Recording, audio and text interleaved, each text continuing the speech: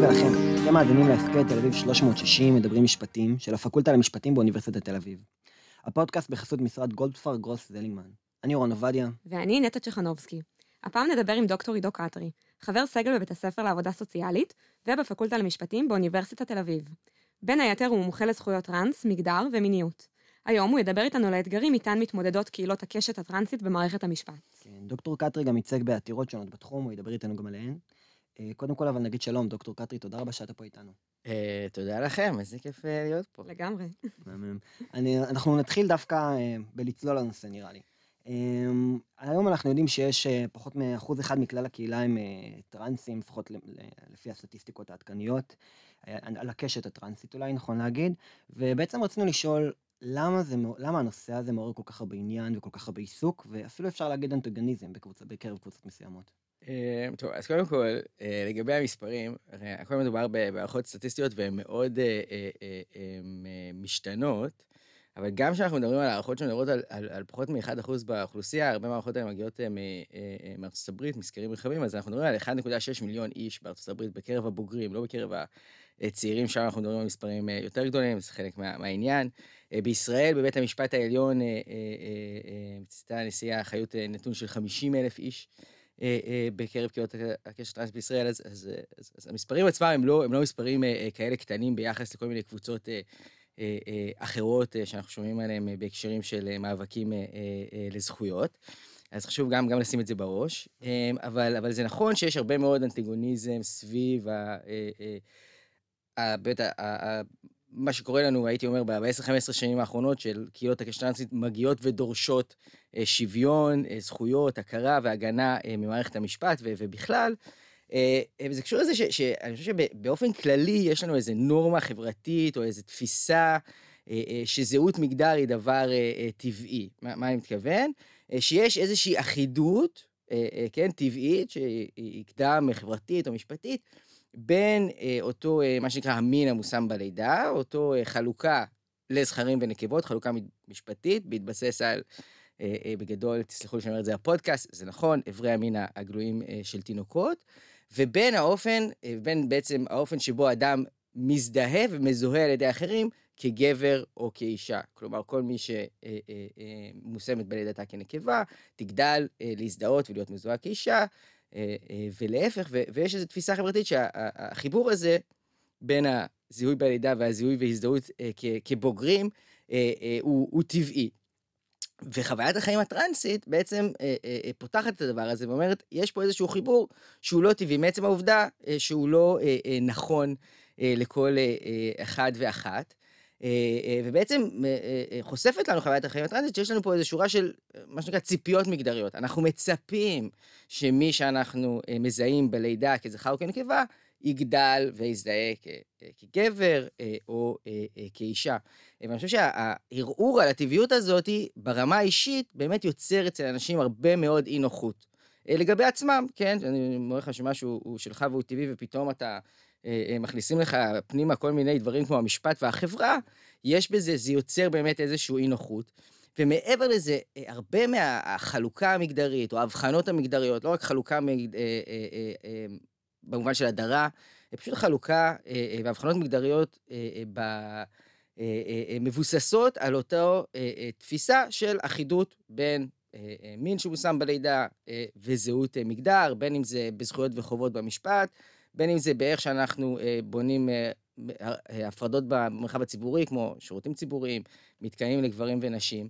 ובאמת חוויית החיים הטרנסית פשוט פותחת את המקום הזה, שנתפס כמקום שאין עליו שאלות, פותחת בו הרבה מאוד שאלות, ובשאלות האלה מתעוררים הרבה מאוד, לא רק מחשבות, אלא גם רגשות מכל מיני סוגים. אני חושב שזה בעצם מה שקורה כאן, כן? למה אתה חושב שזה מייצר כל כך הרבה אנטגוניזם?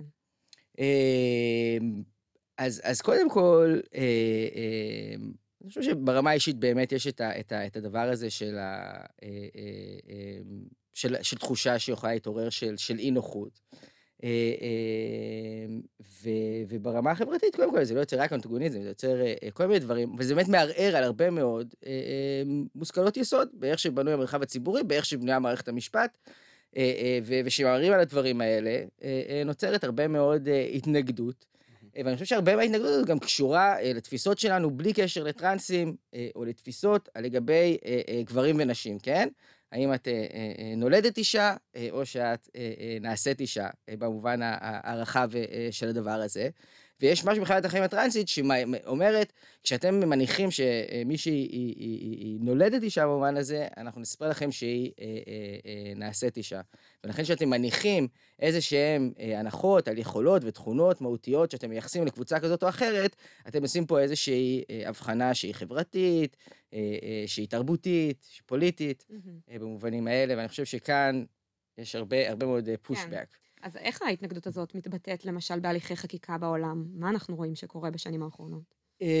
אז קודם כל, כמו שאמרתי, אני חושב שבישראל ובעולם, הייתי אומר, ב10-20 שנה האחרונות, באמת יש גם עלייה של תנועה משפטית, ותנועה בעצם, הייתי אומר, לזכויות טרנס, שלא התקיימה באופן כזה מאורגן לפני כן, וקהילות הקשת הטרנסית באות למערכת המשפט, באות למוסדות מנהליים, באות לכל מיני מרחבים ואומרות, אנחנו רוצים שתכירו בנו, שתגנו בנו, אנחנו רוצים שתכירו בזהות המגדר שלנו, בחוויה שלנו העצמית, כגבר או כאישה, או כאנשים לא בינאריים, בדיוק כמו שאתם מכירים, בחוויה העצמית של אנשים לא טרנסים כגברים וכנשים, כן? בעצם אומרים, החוק, באיך שהוא בנוי היום, הוא מגן על זהות המגדר של מי שהוא לא טרנס, כן? בגלל שהוא מניח איזושהי אחידות בין המין שמושם בלידה לבין זהות המגדר, והוא מגן על זה, הוא נותן לך מעמד משפטי, הוא מגן לך למעמד המשפטי הזה, זכר או נקבה, מחלק לך זכויות וחובות בהקשר הזה, ובעצם קהילות הקשת באות ואומרות, ברמה הכי בסיסית, אומרות, גם אנחנו רוצים,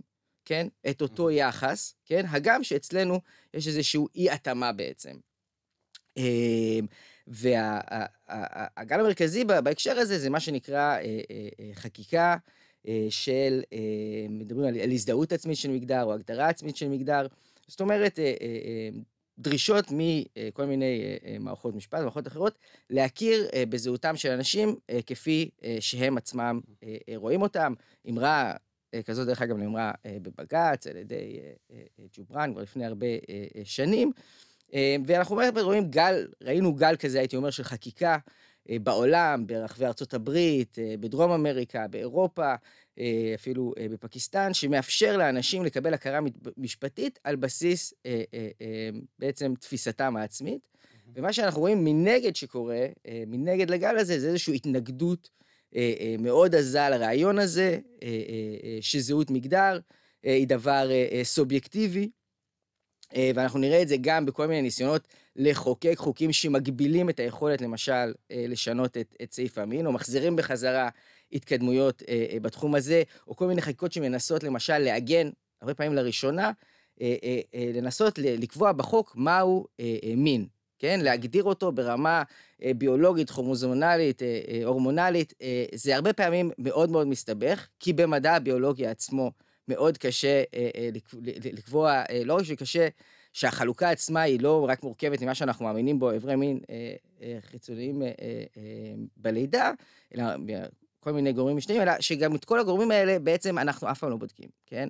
אנחנו אף פעם לא, אז לחוקק את זה לתוך החוק, יוצר כל מיני סוגים של בעיות ומכשולים, אבל זה מסוג הדוגמות להתנגדויות. דברים אחרים שאנחנו רואים הרבה מאוד בתקשורת בשנים האחרונות, זה כל מה שנוגע לספורט, ושם זה פחות, הייתי אומר, חקיקה, אלא כל מיני רגולציות של גופים בינלאומיים וגופים מקומיים ביחס להשתתפות של אנשים טרנסים בספורט המקצועני, בפרט נשים טרנסיות בספורט הנשים. כי בעצם אולי, בכל זאת מעניין אותי לשמוע מילה על זה, זאת אומרת, בסוף הטענות בכל העניין של השתתפות בספורט מצד אנשים על הקשת הטרנסית, זה שיש הבדל פיזיולוגי מולד, שהוא גם כמובן הבדל, זאת אומרת, מבחינת היכולות הספורטיביות, כמו שאנחנו רואים גם ברמת השיאים, זאת אומרת, לרוב גברים מגיעים לשיאים פיזיולוגיים יותר מרחיקי לכת מנשים, לפחות בהגדרות המגדריות הקלאסיות.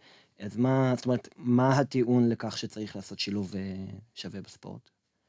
תראה, קודם כל, לא מזמן היה לנו אירוע בפקולטה למשפטים, שיתוף עם ספר עבודה סוציאלית עם מעיין סודאי וספיר ברמן, אז כל מה שאני אגיד זה מהשיחה ביניהם, כי הם מומחיות יותר גדולות בתחום הזה ממני, אבל אני חושב שמה שעלה שם באמת בשיחה ביניהם, שהיה מאוד מעניין, קודם כל מעיין קצת הביאה מהצד היותר שקשור למדע ומשפט ורפואה, את הנתון שבגדול ההפרש בכלל בין ספורט נשים לספורט גברים, ברמת ההצלחות, הוא בין 5-10%, שמתוך ה-5-10% הזה, מאוד קשה להבחין כמה למשל מתוך הדבר הזה הם גורמים, הייתי אומר, חברתיים או תרבותיים.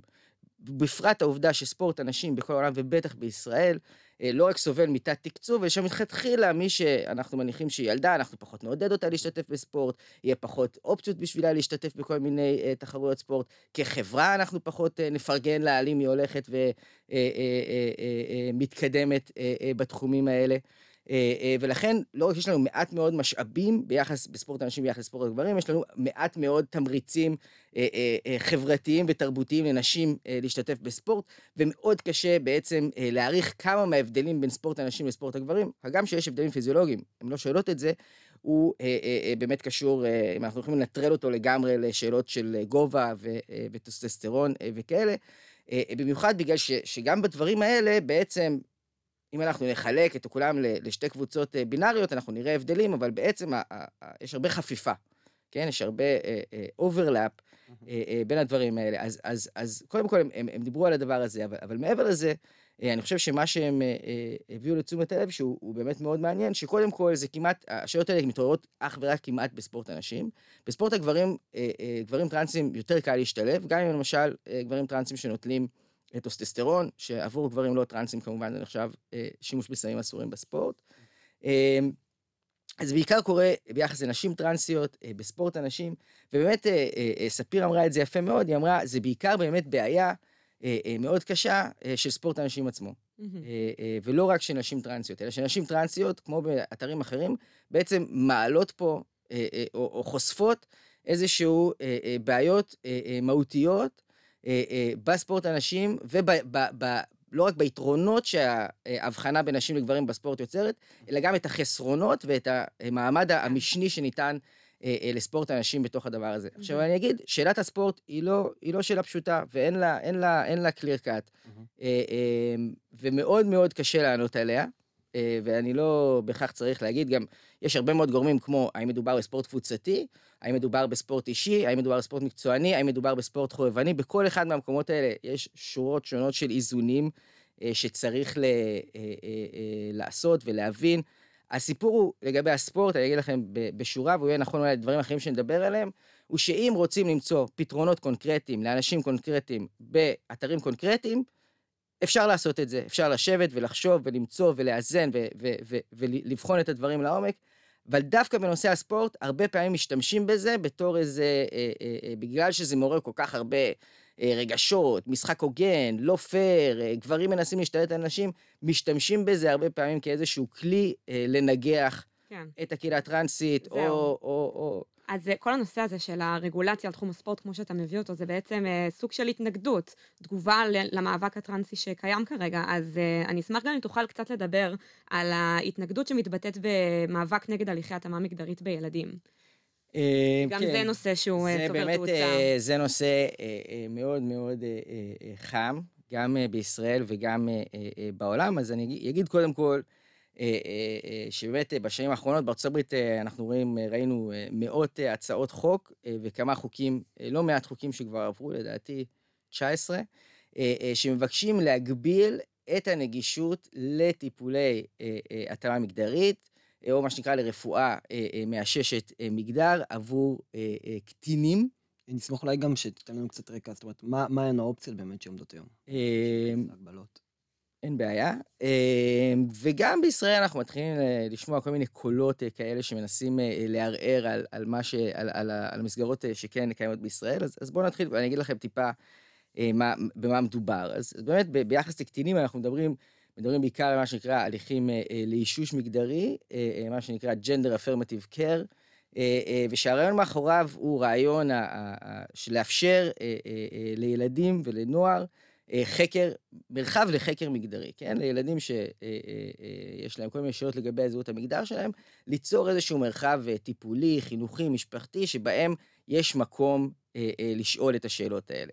אז כשאנחנו מדברים בילדים לפני גיל ההתבגרות, לא מדובר בשום התערבות רפואית, מלבד בעצם לתמוך בהם בהליך החקר המגדרי שלהם, בין אם זה מדובר בדברים כמו מה שנקרא מעבר מגדרי, social transition, כלומר אם יש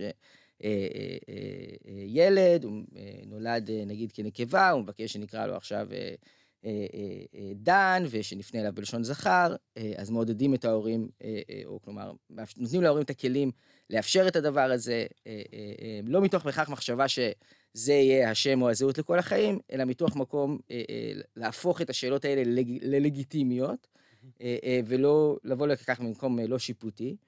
כשמגיעים לגיל ההתבגרות, או כשמתחיל גיל ההתבגרות, נפתחות כמה אפשרויות יותר רפואיות.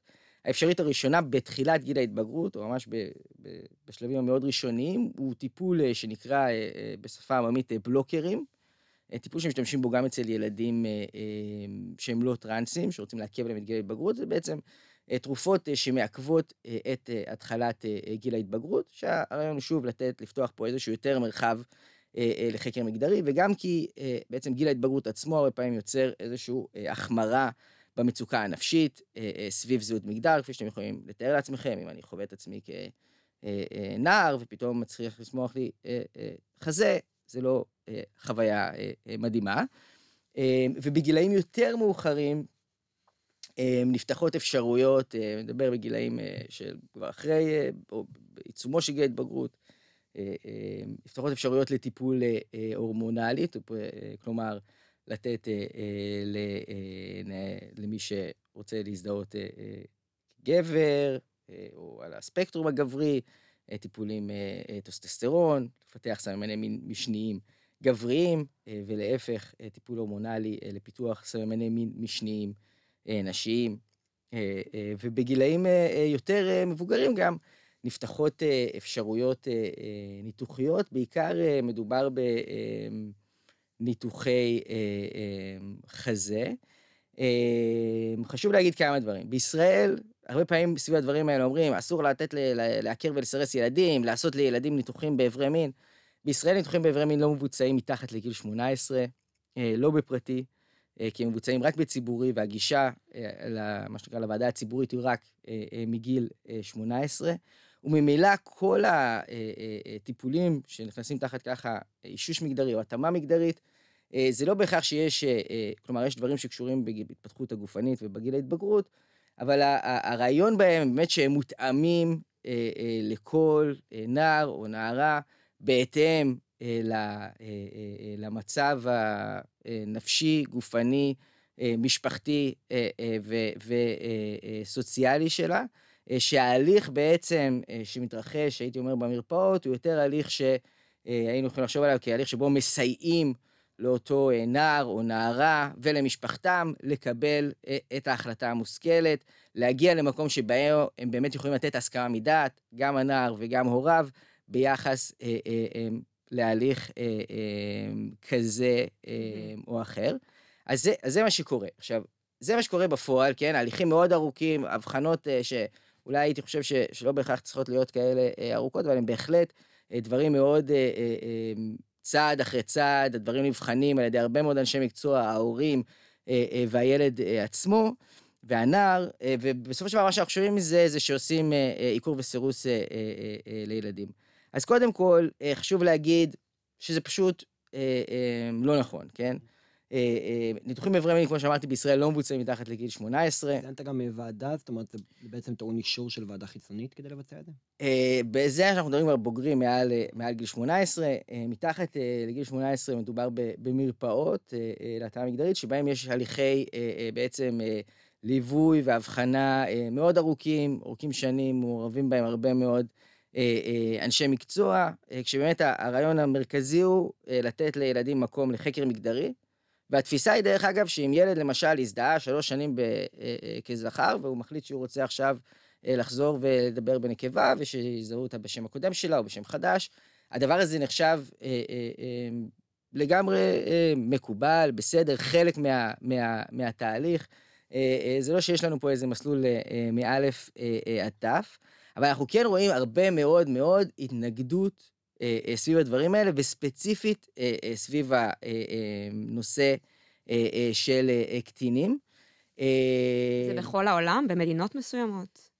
אנחנו רואים את זה היום, זה מעניין, עיקר הרעש שאנחנו שומעים, אני אומר כאן, ברעש, אנחנו נשמע מארצות הברית, אבל בהחלט יש דיונים על הנושאים האלה גם בבריטניה, היה כמה פסקי דין מעניינים בנושא הזה, וגם ברחבי אירופה. חשוב להגיד, וזה גם אמר ממש לאחרונה בית המשפט הפדרלי בארקנסו, שלמרות שאומרים שכל מיני מדינות באירופה התחילו לחסום את הדברים האלה, מדינות לא חוסמות את הגישה לטיפולים האלה, חלק מהם מפעילות רגולציות כאלה ואחרות על הגישה למרפאות, או שינו את הרגולציות בקשר לגישה למרפאות.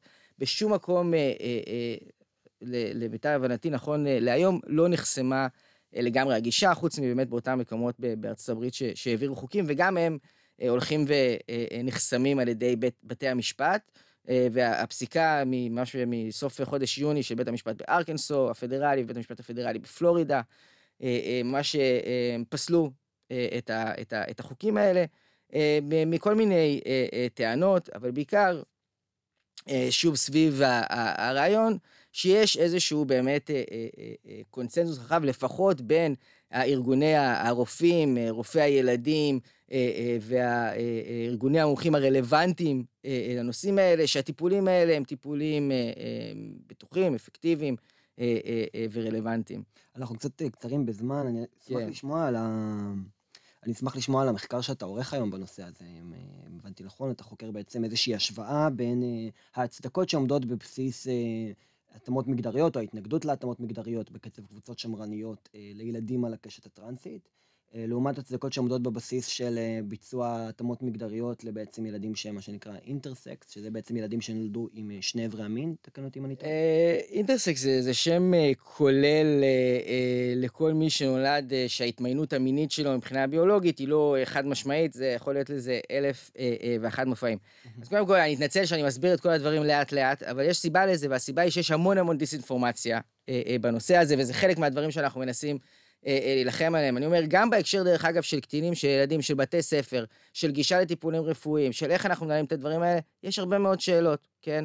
והרבה מאוד סוגיות. ואת הסוגיות האלה, אני בהחלט חושב שצריך לדבר עליהם, שאפשר לפתור אותם, לא שאפשר לפתור אותם, שצריך למצוא פתרונות לילדים מסוימים, שצריך לדאוג לטובתם, אבל הרבה פעמים הדיון הזה מתנהל, כן? בשם איזה טובת הילד המדומיין, ולא בשם אותם ילדים והצרכים שלהם. בגלל זה אני ממש מנסה לתת כמה שיותר אינפורמציה מדויקת, ואנחנו באמת רואים שהנושא הזה של ילדים ונוער על הקשת הטרנסית, הוא עומד בלב של איזושהי מלחמת תרבות, כן? בכלל במערב, מגיע גם אלינו בישראל, בתרגום של הוצאת סלע מאיר, כן? שבה, ואנחנו רואים את זה, ראו את זה במחקרים שנעשו בארצות הברית, רואים את זה במחקרים שנעשו בישראל על ידי ארגוני הקהילה הלהט"בית, זה נושא שארגונים שמרניים או כוחות שמרניים בעולם מזהים כנושא שיכול לפלג בתוך קהילות ליברליות, קהילות שמאמינות בשוויון, בדמוקרטיה, קהילות פמיניסטיות, ולכן מאוד נוח לדחוף אותו, למרכז השיח הציבורי, כדי ליצור איזה שהם פילוגים בתוך, הייתי אומר, קהילות שמאמינות בשוויון, ולכן מאוד מאוד חשוב כל מידע שמגיע לכם בנושא הזה, להסתכל עליו בשבע עיניים, לחפש אותו, להבין אותו וכן הלאה. אבל מה אנחנו רואים ביחס לילדים טרנס וילדים אינטרסקס, וזה קשור שוב פעם לארצות הברית והחקיקה שמה, זה נכון מידה מסוימת לישראל, אבל אין לי זמן להיכנס לזה, אבל בכל אותם 200 ומשהו הצעות חוק, 19 חוקים שעברו וכן הלאה, בכל אחד מהחוקים האלה שמבקשים להגביל את הגישה לטיפולי התאמה מגדרית לילדים ונוער טרנס, בכל אחד מהם יש החרגה של קטינים אינטרסקס, כן? וזה מחקר שאני עושה עם דוקטור מעיין סודאי מאוניברסיטת חיפה, שהיא מומחית בכל הנושא של אינטרסקס. אז מה המשמעות של הדבר הזה? קודם כל, זה הרבה פעמים פעם ראשונה שמחוקקים לתוך החוק את השימוש בפרוצדורות הרפואיות האלה ביחס לקטינים אינטרסקס. ואלו פרוצדורות מאוד מאוד שנויות במחלוקת. עכשיו אני אגיד לכם, הרבה פעמים שנולדים תינוקות אינטרסקס, בני יומן, בני שעה, בעצם מגיל הלידה ועד גיל 2, בהמלצת הרופאים, בהסכמת ההורים, מבוצעים בהם הליכים פולשניים, הליכים ניתוחיים, ניתוחים באיברי מין, שימוש בהורמונים, ניתוחי גונדות, ניתוחים מאוד קיצוניים שמטרתם הוא לייצר איזשהו גוף שהוא בינארי מבחינת קטגוריית המין, לייצר איזושהי התאמה בין מין, כן, שמושם בלידה באופן אקטיבי, מייצרים איזשהו מין, ובין איזשהו זהות מגדר. ובעצם עד לא מזמן לא היה התייחסות בחוק לזה, זאת אומרת, לא הגבלות ולא היתרים, זה לא... זה מוסדר בעצם, מוסדר כמעט תמיד בתוך פרוטוקולים רפואיים. החוקים האלה, שבעצם נוהגים לילדים טרנסים, הם פעם ראשונה שאנחנו נראה ברוב המקומות, הדברים האלה נכתבים לתוך החוק. לדברים שנויים במחלוקת, במיוחד בקרב קהילות אינטרסקס, פעילים בתחום, שכבר שנים מבקשים לצמצם את השימוש בטכנולוגיות האלה, ולכל הפחות לדחות את השימוש בהם עד לשלב שבו הילדים עצמם יכולים לקבל או להגיד, לקבל, להסכים, לא להסכים, להבין מה עובר עליהם. עכשיו, מה הצביעות, כן? שבשם לכאורה ניתוחים באיברי מין ילדים טרנס, כן, אנחנו נחוקק את החוקים האלה, אבל בתוך החוקים האלה ממש אנחנו נחוקק, כן, או נאשר, או נאשרר בעצם את השימוש באותן טכנולוגיות על ילדים אינטרסקס, וההבדל הוא כאן שאנחנו מדברים על בני נוער טרנס ברוב המקרים, כן, ילדים בין 16 ל-18 נגיד, אנחנו מדברים על דברים שהם אופציות ניתוחיות גם לא באיברי המין, ותינוקות בני יומם, כן?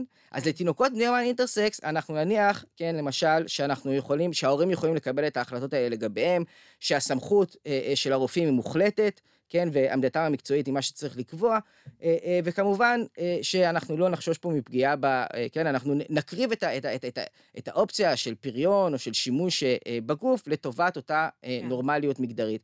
אבל כשאנחנו מדברים על נוער טרנס, דרך אגב, בשם אותם דברים, אנחנו נגיד, ההורים לא יכולים לקבל החלטות כאלה בשם הילדים שלהם, אנחנו לא צריכים לסמוך על הרופאים, וכמובן אנחנו חייבים לשמור אפילו על חשש מפני פגיעה בפריון או בפוריות של אותם ילדים, אפילו אם זה בניגוד למה שהם בעצמם רוצים להגיד. אז הצביעות הזאת, כן, וזה באמת איזושהי צביעות, מראה לנו שהרבה מאחורי החוקים האלה, כמו שאמרתי, יותר משיש לנו איזו דאגה לשלום הילד הלא מוגדר, יש לנו פה איזושהי דאגה לאיזשהו סדר מגדרי, לאיזושהי התאמה בין מין שמושם בלידה, לבין ציפיות מגדריות, ואכיפה ממש חוקית של הדברים האלה. אוקיי, אז באמת שאלת סיכום קצרה. שאלה אולי קצת גדולה, אבל אם היית יכול לשנות משהו אחד כדי לשפר את המצב הנוכחי, בין אם זה ילדים, בין אם זה באופן כללי על כל השיחה שדיברנו, מה היית עושה ממש במשפט? במשפט אחד, אם הייתי יכול לעשות משהו כדי לשנות את המצב הנוכחי, אני חושב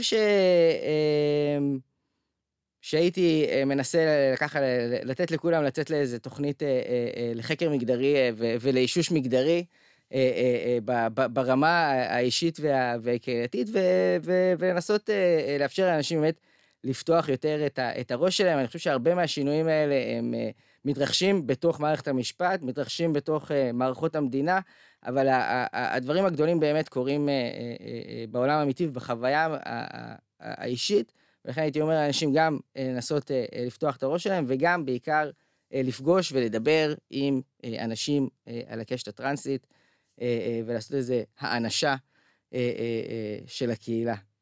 הבנתי, יפה. טוב, לצערנו ממש לא מצינו את הנושאים, הייתי שמח, היינו שמחים לשבת לדבר איתך עוד המון זמן פה, אבל אנחנו חייבים לסיים. זה היה פרק נוסף בהסכת תל אביב 360, מדברים משפטים, של הפקולטה למשפטים באוניברסיטת תל אביב. הפודקאסט בחסות משרד גולדפרב גרוס זלינגמן. תודה רבה דוקטור קטרי על השיחה הזאת, ותודה רבה לנטע. תודה אורן.